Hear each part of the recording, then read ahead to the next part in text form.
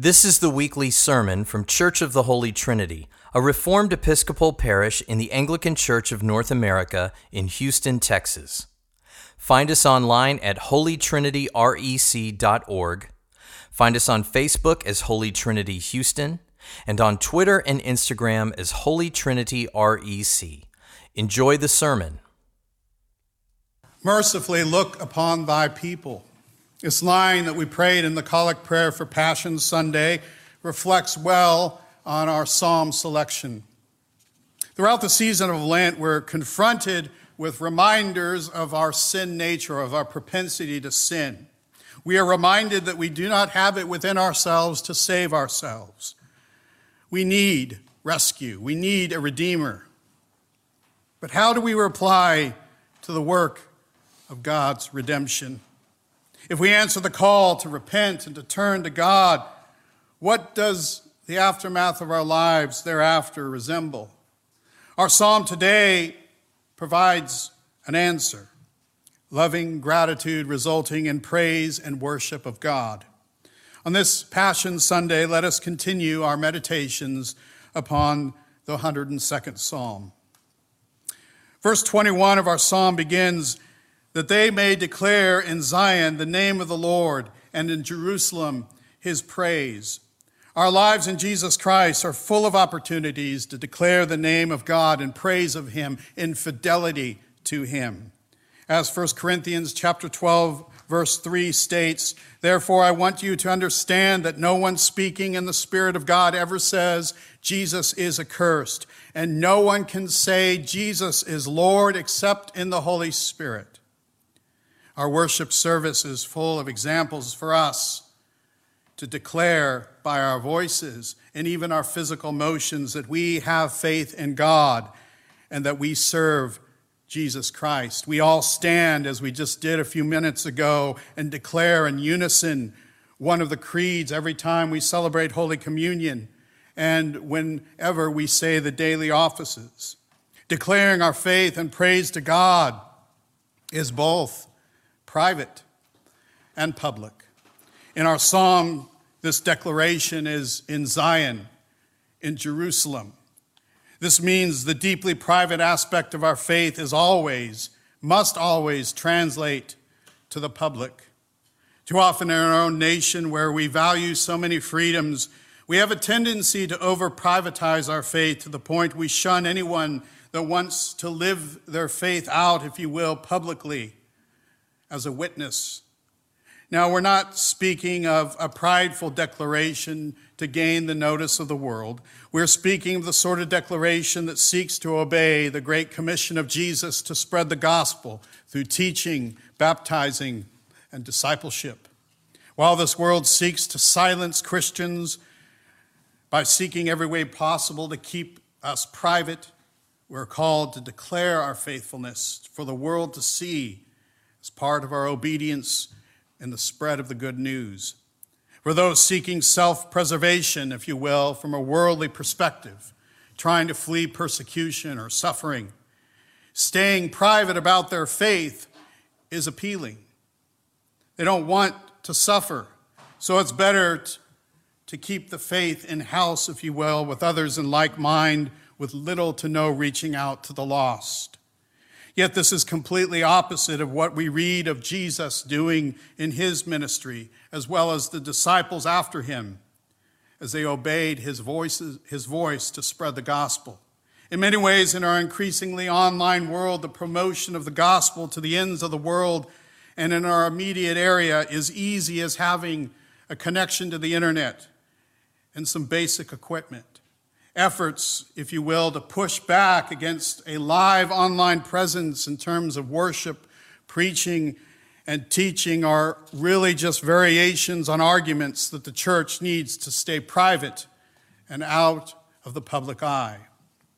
We're called to go where people are as Christians, and in our climate, that is through the online platforms. As the faithful, this means part of declaring our praise and fidelity to God is not only being present on Sunday mornings and other times to worship, but also to promote the church and its teachings through the circles of friends that we have online.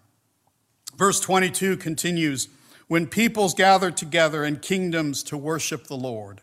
This continues what we read in the previous verse, going from declaring the name of the Lord in fidelity and praise now to gather the peoples and kingdoms together to worship the Lord.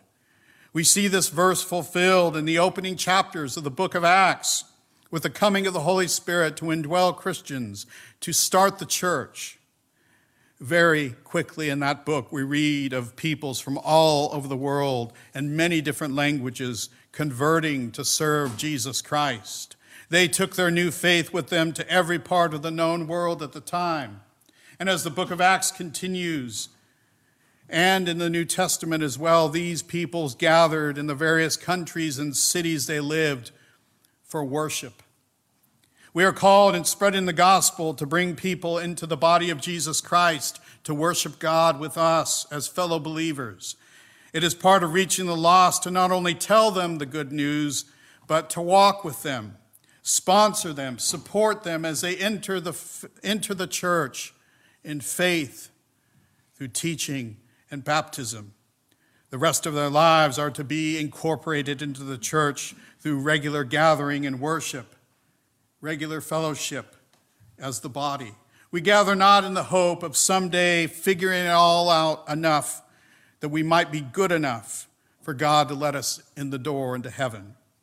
No, we are able to gather in worship as grateful and redeemed people that could not save themselves. We gather in worship of our King that secured our salvation, our eternal life, as our lesson in Hebrews chapter 9, verse 12 states of the work of Jesus, that he secured an eternal redemption. This securing leads not to a life that's static and in place, but to what we see in Hebrews 9:14.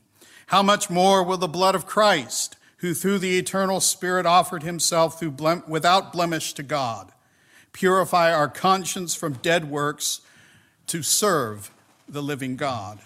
This service to God through Jesus is manifested in gathering together in worship out of gratitude, being encouraged through reminder and participating in Holy Communion that he alone saves us. We move further and further away from the service of good works to serve God by obedience in every step of our lives. And it begins with our worship in obedience together.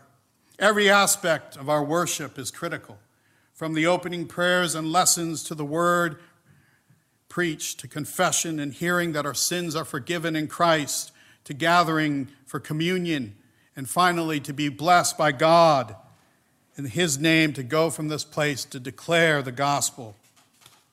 Verse 23 continues of our psalm, he was broken my strength in mid-course. He has shortened my days. This verse harkens back to earlier in Psalm 102, where the psalm spoke of the shortness of life. The season of Lent teaches us that worship continues, even in the midst of troubling times and troubling seasons. This is why some of the more joyous parts of the prayer book liturgy during these penitential seasons are fasted from or omitted, such as replacing the Gloria in Excelsis at the end of the service with a penitential hymn or song, and the last acclamation leaving out the Alleluia. It is all meant to teach the importance of worship in the lean times when our inclination is to skip worship altogether. Such is meant to teach anew our need for Jesus due to our sins, that only in his finished work can we truly hope and praise him fully. Lent, in omitting some of the joyous parts of the liturgy, aids us to realize how bleak life was before Jesus Christ. This yearly reminder keeps us grounded in him, in dependence upon him. It keeps us humble in that we are sinners in need of rescue. It helps us to stave off pride by knowing anew the lesson of this verse in our psalm and many other places of the brevity of life. We have but this brief life to live for our Savior. The seasons of the church year help us to make the best of the time we have, as seeing all time as God's time, to worship him from the church sanctuary to every aspect of our lives. Our final verse in the psalm states, "O my God, I say, take me not away in the midst of my days, you whose years endure throughout all generations." Again, we see the psalmist speaking of the brevity of life and God's plea to save us. Even with the short spans of our lives, we're always grounded in the knowledge that God endures throughout all generations. No matter how dark the times, we know God endures and continues to love us as our dear Savior, Shepherd. In Jesus alone are we able to endure through the time given to live. In Jesus alone are we able to rest in his arms no matter how weary life becomes. He continually gives us rest and peace in his finished work as our only advocate and mediator at the right hand of God. He is not aloof from our lives, but present. Yet this means it's important how we spend the time he grants us. Do we waste it in the many rabbit trails that tempt us? Or do we find rest and peace in him through all we say and do, realizing our lives are a call to constantly declare his name in praise and gratitude? Without thankfulness for what he has done for us, we are nothing. In our time, whether we are going through travails or times of ease, we're tempted by so much that seeks to take our eyes and our dependence away from Christ. As Paul reminds us in Philippians chapter 4, verses 8 through 9, "Finally, brothers, whatever is true, whatever is honorable, whatever is just, whatever is pure, whatever is lovely, whatever is commendable, if there is any excellence, if there is anything worthy of praise, think about these things. What you have learned and received and heard and seen in me, practice these things, and the God of peace will be with you." May we in this Lent continue to call upon the name of the Lord in our praise and worship, thinking upon him in all our moments. May we call upon his name for help to endure and to thrive by his grace. May our lives be living sacrifices unto him. Jesus has redeemed us by his death, securing an eternal inheritance for us. May we most of all remain grateful in a world that is increasingly ungrateful. May we in this world that seeks retribution and vengeance that can never be satisfied be beacons of light of the way of Jesus Christ. Let us pray. We beseech thee, Almighty God, mercifully to look upon thy people, that by thy great goodness they may be governed and preserved evermore, both in body and soul, through Jesus Christ our Lord. Amen.